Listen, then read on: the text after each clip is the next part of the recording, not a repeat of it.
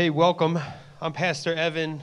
I'm bringing up my coffee here. I see some of you with coffee. We do have coffee now in the back on the table on the way in.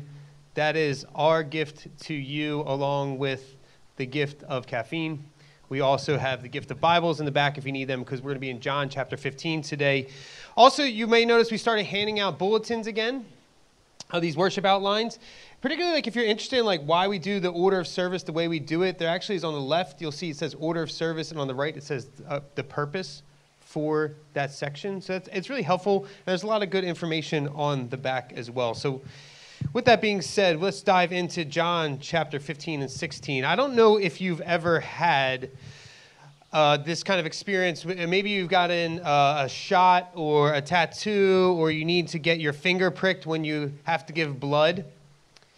And you have to give yourself this little pep talk like I do when you go and do these things. It goes something like this. For me, it's like, okay, this is going to hurt. Be prepared for this to hurt. I know you don't like it. I know it's not going to feel good, but you can do it. You're a man. You can do this. And I have to do that. For whatever reason, I have to give myself this little pep talk. Otherwise, when somebody pricks my finger about when I give blood, I'll scream out like Buddy the Elf does in the movie Elf. Do you remember that when he gives blood to test his DNA to see if he's related to his father? He screams. That was like me the first time I got my finger pricked. I was like, okay, what are we doing here? So every time I go give blood, I have to give myself this little pep talk. See, what ends up happening is like shaping your expectations around pain helps you get through the pain. So you give yourself this little pep talk. You're expecting that this is going to hurt. You're expecting it's not going to feel good. So when it happens, you're not shocked and surprised by it. So what happens here in John chapter 15, Jesus shapes our expectations. He shapes it in such a way, in a very, what feels to us a very not positive 21st century Western way. This isn't like there's the self-esteem talk you give your kids. It's not going to be in any Hallmark cards anytime soon. Jesus says he wants you, he wants me, as he wanted his disciples, to expect to be hated by the world. And why are they going to be hated by the world? Well, they're going to be hated by the world because the world hated Jesus. See, if we expect that we will be hated when the time comes, we won't be surprised. So I don't know if you know this, but Christianity is the most persecuted against, most discriminated against, most oppressed religion in the world. In 2021, the World Watch List, which was released, said in the last year there have been over 340 million Christians living in places where they experience high levels of persecution and discrimination. 340 million Christians. About 4,700, just over 4,700 Christians have been killed for their faith in the past year. And about 4,500 churches and other Christian buildings have been attacked. 4,200 believers have been detained without trial, arrested, sentenced, or imprisoned. And during the pandemic, what we also have seen is Christians have been denied across the world pandemic-related relief resources. One report says some Christians have been told that they have been denied aid from their governments, listen to this, because, and I quote, your church or your God should feed you. See, Jesus understands that if we're loyal to him, we'll be hated by the world, like he was hated by the world. But he also says that we're given help by God to continue our mission in spite of hatred.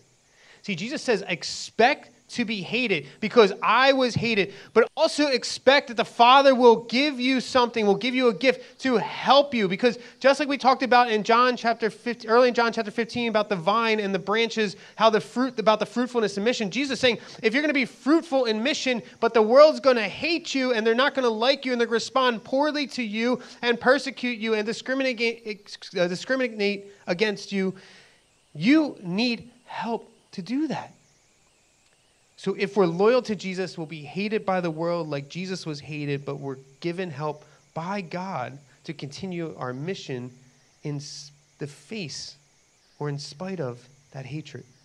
So I want to talk about three things today. I want to talk about our loyalty, our danger, and our helper. So first, I want to talk about our loyalty. If you look at John chapter 15, verse 18 through 20, Jesus says this: "If the world hates you, know that it has hated me before it hated you. If you were of the world would love you as its own, but because you're not of the world, but I chose you out of the world," right? Jesus is still talking like we did last week. We talked about last week. He's continuing that line of thought about being chosen out of the world. He says, because I chose you out of the world, therefore what? The world hates you. Remember the word that I said to you. A servant is not greater than his master. If they persecuted me, they will also persecute you. If they kept my word, they will also keep yours. See, as followers of Jesus, we're called to be wholeheartedly dedicated to him. Donald Guthrie, when he talks about this passage, he says that the principle at work here is that like attracts like and repels opposites. Like attracts like and repels opposites. See, Jesus is saying, my disciples will be hated like I've been hated. The world is opposed to me, so the world repels against my followers. They'll be persecuted like Jesus, and their words and their works will be rejected like Jesus. And the reason this is happening is because the world is not necessarily opposed to you, but opposed to him. Loyalty to Jesus puts you in direct opposition to the world. When D.A. Carson talks about this passage, he says that the world is this Greek word cosmos.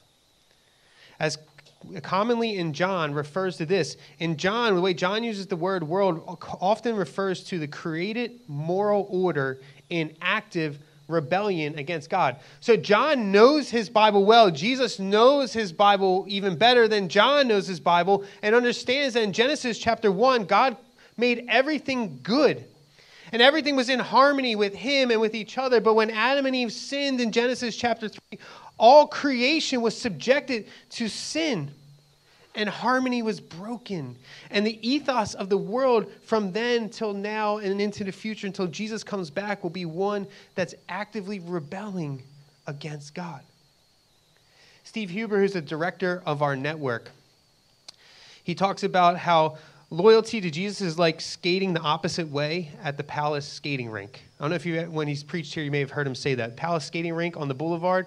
If you think about when everybody skates, they all skate the same way. They said being loyal to Jesus is like skating the opposite way. If you start skating the opposite way at Palace, you're going to get a lot of dirty looks, you're going to get a lot of bumps, you're going to get a lot of bruises, and you'll probably be pulled off of the skating rink.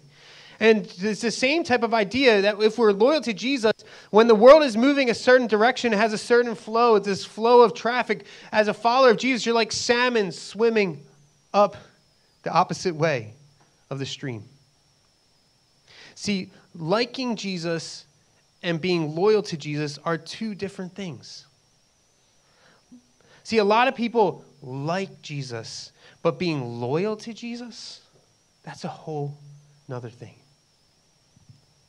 So many of friends, and this might be your experience too if you're not a follower of Jesus, that you like Jesus, but then being asked to be loyal to him, that's a whole nother thing. Because being loyal requires faithfulness. And for the world that is naturally bent towards rebellion against God, faithfulness is out of reach. So I've done a significant number of weddings up to this point in my life where I've been able to officiate weddings, and I love the traditional wedding vows. Every time I officiate a wedding, I always try to push couples to using the traditional vows. See, I don't mind if they write their own, but I think they should also include the traditional ones, because too often the ones people write nowadays are just really superficial. It says something like, the husband will say something like, I always promise to make you laugh. Like, your wife needs a husband. She doesn't need a comedian, right? And have you tried, anybody's been married, have you tried to make your wife laugh all the time? Like, who could keep up with that type of experience? But the traditional vows emphasize loyalty.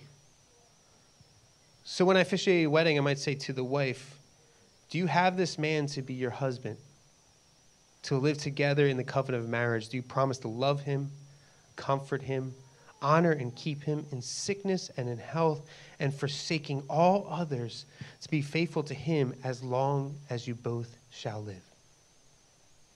And if she agrees, she says, I do. See, when you give your life to Jesus, you give all of your life to Jesus. You give completely every aspect of your life, all of your heart, mind, soul, body, everything to Jesus.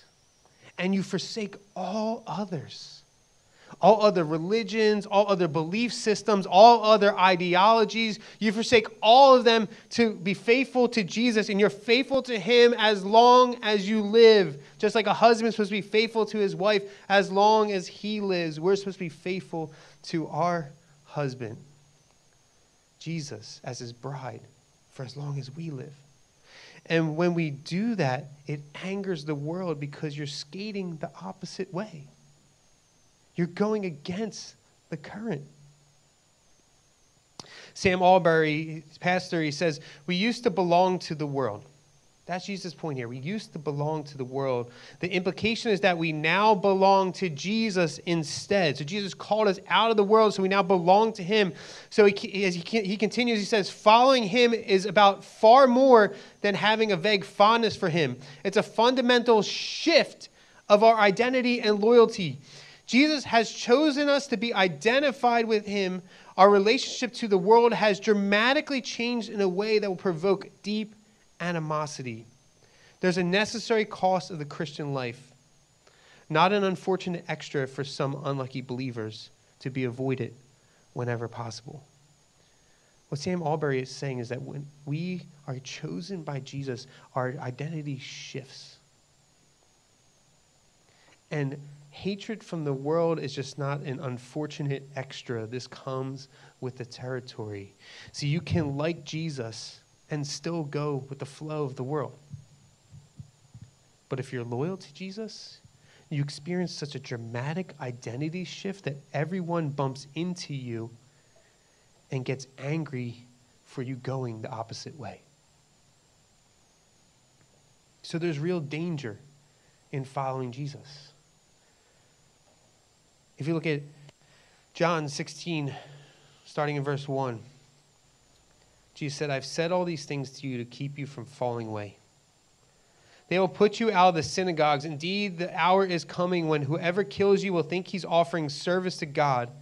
And they will do these things because they have not known the Father nor me. But I said these things to you, that when their hour comes, you may remember that I told them to you. Following Jesus is dangerous. He wants you to understand that. He wants me to understand that. He's saying we should expect to be hated by the world. We should never expect them to understand without the power of the Holy Spirit. We should never expect non-Christians to act like Christians. We shouldn't expect them to love us, and we should expect completely that the world will hate us, because being loyal to Jesus is dangerous.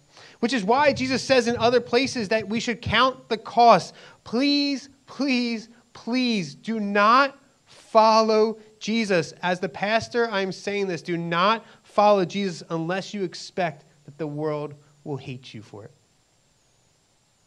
If you're not a follower of Jesus, please don't start following Jesus unless you're ready for the world to hate you for it. The world hated Jesus, so they will hate you. So expect to live a life of danger. And the danger of following Jesus comes in two forms. It comes in two ways. One, it comes from competing ideologies. Right? Jesus says, whoever kills you will think he's offering service to God. D.A. Carson says, he's writing in the 20th century, he says, whether in the first century or in the 20th century, we can add the 21st century, Christians have often discovered that the most dangerous oppression comes not from careless pagans, but from zealous adherents to religious faith and from other ideologies. A sermon was preached when Cranmer was burned at the stake. Christians have faced severe persecution performed in the name of Yahweh, in the name of Allah, in the name of Marx, and even in the name of Jesus. See, the ideologies and religions of the world are increasingly hostile to Christians. See, the average person on the street does not care whether or not you're a Christian. But it becomes a problem when your faith begins to compete with deeply held ideologies, deeply held belief systems. See, this is true for religious and secular persons and secular or religious countries. So you try to evangelize a North Korean, expect jail time. You try to baptize a convert in Iran, expect to be executed. But tell a capitalist about Jesus' care for the poor, expect to be called a socialist. Tell a nationalist that Jesus cares about immigrants, expect to be called anti-American. Tell a progressive that Jesus is the only way and expect to be told you're not inclusive. Tell a hardcore Republican, hey, by the way, Jesus loves Democrats too, and expect to be told you're complicit in baby killing. Tell a hardcore Democrat that Jesus loves Republicans too, expect to be told you're complicit in racism. Tell your parents that Jesus told us to love him and the family of believers more than our biological families, and expect to be told by your mom or your dad that you're abandoning the family. See, our world has ideological gods, and the world will naturally seek to serve those gods by removing all others.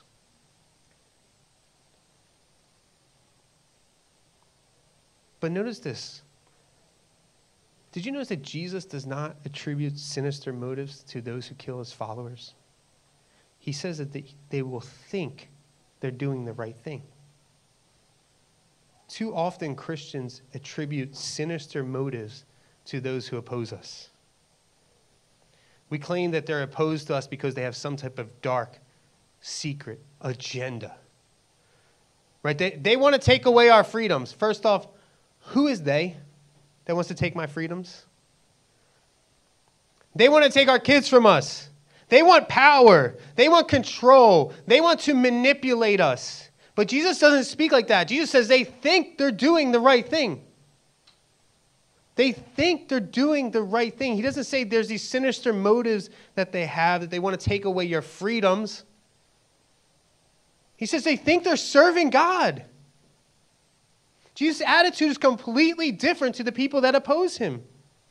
While he doesn't say that because what they think they're doing is right means it's okay, right? Because they think they're serving God, that's totally fine, it's totally cool, like you do you. That's not what Jesus says at all. But he understands that sin is so rooted within us that it blinds us from seeing how and where we're wrong. And how did Jesus always treat the blind? With empathy. Jesus always treated the blind with empathy. Even the spiritually blind, like you and me. See, there's a danger in following Jesus. There's a danger that you'll be hated. But there's also a greater danger that Jesus warns us of, is that we'll fall away. Jesus is realistic, that there is the danger you'll be hated, but Jesus is more concerned that you'll fall away in the face of hatred. Look what he says in verse 1. He says, I've said all these things to you, so you know they'll take away your freedoms? No. That because they're coming for your kids? No. Because they're going to kill you? No. I said all these things to you to keep you from falling away. I used to work for a local university. We had this full-scale, all-out active shooter drill across campus.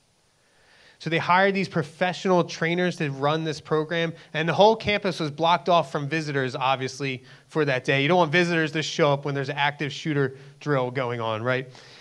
So they called these trainers in, they called the local police and the local SWAT team, and they're notified that we're running this drill. And actually, the local police and the SWAT team are like, this is great. We should be a part of this too, so we all can test our systems, right? So that way, when somebody calls 911 and says there's an active shooter at the university, they know this is a drill and this is not a real thing. So they come with guns with no ammo in it versus guns with ammo in it, stuff like that, right? So they come with these fake weapons or guns with no ammo, and we're all trained ahead of time. We're in this session, in this presentation about dangerous situations. When dangerous situations show up, here's how you should respond, and then we ran the drill. And what we didn't know, we weren't told where the situation would take place on campus. All we know is that we would get a text message on our phone, and I was responsible for locking certain doors in one part of the building, and then I was supposed to respond as if it was a real situation. And what we learned in the presentation, that in the face of danger, there's normally two natural responses to danger. What are they? Fight or flight. So I got the text message, and the drill was on the other side of campus from where I was. So I was like, great, I'm in the clear. I'm going to go lock all these doors, which I got paid significantly underpaid for, to lock all these doors, by the way. Not that I hold a grudge. So I locked all the doors, tossed my keys in the grass, and I ran. Like if it's fight or flight, I flew out of there. Only to be told that I was supposed to actually come back and meet at a different location. But I found that day, in the face of danger, even though it was a drill, fight or flight, Evan's flighting as fast as he can away from the danger. See, Jesus doesn't see being hated as the ultimate danger. He expects that hatred will come. Jesus is saying that the ultimate danger is that when you're hated, you'll fall away. So you'll fall away in two ways, flight or fight. So many of us, our reaction to danger, to hatred, is flight. Like Pam from The Office when she says, I hate the idea that someone out there hates me. I hate even thinking that Al-Qaeda hates me. I think if they got to know me, they wouldn't hate me. See, many of us can't understand the idea that anyone would hate us. We think like, well, if we just got coffee together, they wouldn't hate me. Which is not like Jesus' answer to hatred. Jesus' answer isn't like, hey, by the way, if they hate you, just grab a cup of coffee and everybody will be cool. So whether you've been a Christian for a long time or considering being one, many of us are like Pam from The Office. So whenever there's a potential threat of being hated, but all we can do is avoid it. We can't help ourselves, but we avoid it. We keep quiet. We never talk about Jesus. And no one anywhere at work, on our block, our friends, no one knows we're Christians because we're just quiet about it. So we become practical atheists. Everything about our lives looks like we're atheists, except maybe we'll show up at church on Sunday. So what happens is when we live lives as practical atheists, we go into this PR mode whenever somebody hates us. We go, well, you know what? Yeah, I know what you saw on TV, but I'm not like one of those Christians. I'm a cool Christian. I know what you saw on TV. I'm not a bigot. I love everybody. Yeah, I know that Jesus said all that stuff about generosity, but it's your money. You do what you want with it. Yeah, I know Jesus said you should commit to worshiping on Sunday mornings or Sundays, and you got time and a half for working extra shifts. Yeah, Jesus understands. Go ahead. Everything about our lives looks like we're practical atheists, and we do everything we can in the face of danger to flee it, to avoid it. Even on small stuff like generosity or attending church. We're so worried about people hating us that we never stand up for anything. We never challenge anyone. And the other way is fight. Flight, and then there's fight. It's another way we fall away. Pastor Derwin Gray said something like this recently in one of his sermons. He says, too many Christians pick up their boxing gloves when they should be picking up their cross. Too many of us pick up our boxing gloves instead of picking up our cross. Jesus doesn't say, well, if the world hits you, hit back. No, he says, pick up your cross and follow me. But since so many Christians have attributed sinister motives to our opponents, we think we have no choice but to fight back. So we fight the Republicans, or we fight the Democrats, or we fight the government, or we fight this mandate or that policy or this law. And we fight the socialists, and then we fight the scientists, and we know we got to fight the activists. But that all this does great damage to Jesus' name. In the 4th century, there's a Christian called Lactantius. He says this, he says, if you want to defend religion by bloodshed, torture, and evil, then at once it will not be so defended. It will be polluted and outraged. There is nothing that is so much a matter of willingness as religion. And if someone making sacrifice is spiritually turned off, then it's gone. It's nothing. What he's saying is, if we want to respond when the world hits us, if we want to hit back, we're going to do great damage to the name of Jesus. See, you and I might not experience bloodshed or torture anyone in the name of Jesus, but our aggression towards the world pollutes the gospel and it turns off people from it. There's good evidence that the societies shift when it comes to the LGBTQ community, and the feelings around that community and activism around that community is a large part of response to what the Christian right did in the 80s and 90s. Because we were too busy picking fights when we should be picking up our crosses. And if Jesus is right, that like attracts like, if you want to fight, expect to be fought. We should expect hatred like Jesus, but not go looking for a fight and then claim that we're hated like him. Which leads to false claims of persecution. American Christians, we do this all the time. I don't know why we want to be persecuted so badly, but we like to claim it all the time. But a large part of it is because we're going looking for a fight. And then we go, yeah, guess what? I'm being persecuted just like Jesus. I'm being hated just like Jesus. Bro, you're not hated because you're like Jesus. You're hated because you're a jerk. And the world doesn't need more jerks. The world doesn't need more people looking for a fight. See, falling away either through flight or fight boils down to control.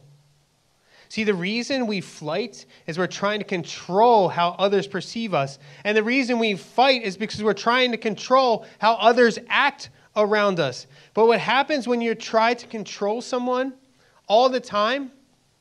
Like, what happens when you try to control how others perceive you all the time? Do you understand you'll never really get to be yourself? You'll never be able to tell anybody who you really are. You'll never be vulnerable. You'll never be transparent because you're always worried about controlling the perception people have of you. Do you know how hard it is to play PR the whole time? So you'll end up exhausted trying to do that. Trying to keep this lie like you're something you're not or someone you're not. And what happens when you try to control how others act around you? I don't know if you realize this, but people don't like to be controlled by you. So they rebel. So you end up trying to get people to do what you want them to do, when you want them to do it. And what happens is you become stubborn because you keep strapping on the boxing gloves and you keep getting punched in the mouth and you wonder why. So you double down and you become even more stubborn. Your stubbornness ends up destroying all your relationships because everyone sees what's happening and you won't listen. And you too, you end up exhausted because all you do is fighting the whole time. And you become bitter at all the other Christians who didn't join the fight. And so as Jesus says, to remain loyal to him is to expect to be hated like him. And because he knows it's difficult to be hated, though, he sends help. Jesus is realistic. He knows that you're going to be hated by the world, but he also knows you need help. So he sends our helper. Look at verse 26 of John chapter 15. But when the helper comes, whom I will send to you from the Father, the Spirit of truth, who proceeds from the Father, he will bear witness about me. And you also will bear witness because you have been with me from the beginning. See, Jesus gives us the Holy Spirit to help us in our mission for the world. Sam Allberry, he says this, that the sending of the Holy Spirit shows us that the world may have rejected God, but God has not rejected the world.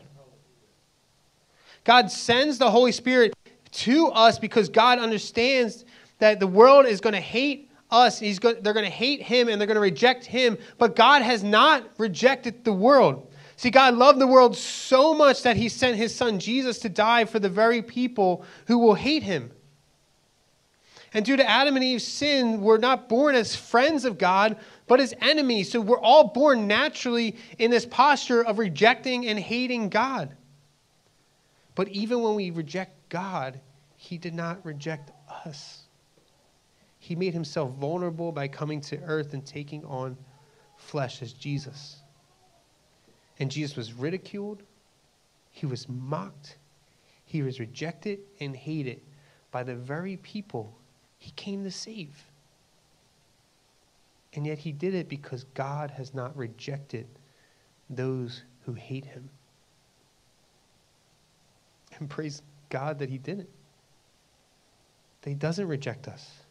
Otherwise, we'd be dead in our sins and our trespasses.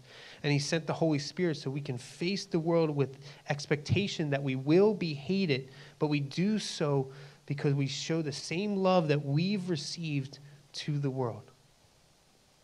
Even if that means the world responds with ridicule, mocking, hatred, persecution, and even tries to kill you for it. I always find that when a team wins I find this kind of be funny when a team wins a championship, how everyone, no matter how much they played that year, gets to be a champion. And they can always walk around saying that they're a champion. Like there's a bunch of guys with clean jerseys or suits on at the end of the bench that they could get their names on a trophy. But that's how it works when you're on a team. You're part of the team. You put on the uniform like everybody else, and you jump in when you're called upon. And you may not be the team MVP, or you may not be the guy who caught the winning touchdown or hit the buzzer beater, but you're a champion nonetheless. You share in the victory. And Jesus wants us to understand, the New Testament wants us to understand that because we share in his sufferings, we'll also share in his victory. A bunch of us will have clean jerseys on or suits at the end of the bench. But because Jesus chose us, he shares his victory with us. You did nothing to earn that victory. Jesus did that for you. And you're just called to be faithful to him. Be ready to jump in when called upon. And that might mean that you get hit. It might mean that you get some dirt on your jersey. It might mean you wake up in the morning with bumps and bruises or aches and pains that you don't remember how you got them. For many of us, many of our brothers and sisters, that even means death. Death like Jesus experienced death. And we're hated. We share in Jesus' hatred, but we also share in his victory, like 1 Peter 4 says. It says this, but rejoice insofar as you share Christ's sufferings, that you may also rejoice and be glad when his glory is revealed. You share in Christ's sufferings, but you also share in his victory. And when I understand that I'm going to be hated by the world, that God gives me a helper in spite of that hatred to continue the mission, that I might experience suffering, but I also experience Jesus' victory, I'm not surprised when hatred comes. Jesus gave me the pep talk. I don't have to give the pep talk to myself. If we expect to be hated, we won't be surprised when it happens. And our gut response won't be like, hey, maybe if we just grab the cup of coffee, that person will like me. Maybe. But if Jesus is right, like attracts like and repels opposites, it's probably not going to happen. But it's worth a shot. But you won't be surprised if they rejected the message of the gospel. And you're filled with boldness. So you have a helper in the Holy Spirit, so you can be bold in telling others about Jesus. And you're also not only filled with boldness, but you're filled with hope. You won't put your hope in controlling other people's perceptions of you or how they act around you, but you'll hope in Jesus and that you'll share in his victory. So my challenge to you is, with that all in mind, don't fall away. Don't fall into the temptation of flight or fight. The world will hate you like it hated Jesus. But stand in hope. God gave you the Holy Spirit for the task ahead. And although you share in Jesus' rejection, you will also share in his victory. Let's pray. Heavenly Father, we thank you that Jesus has called us, and because he's called us, we're no longer your enemies, but your friends. And although we might be hated by the world and experience the sufferings of Jesus, we thank you that we'll also experience his victory because we put our faith and trust in him. If you're here today and you have not put your faith and trust in Jesus, and you are aware of your rejection towards God, how you repel against him, I just want to give you a moment to silently confess that rebellion to him and give your life over to Jesus.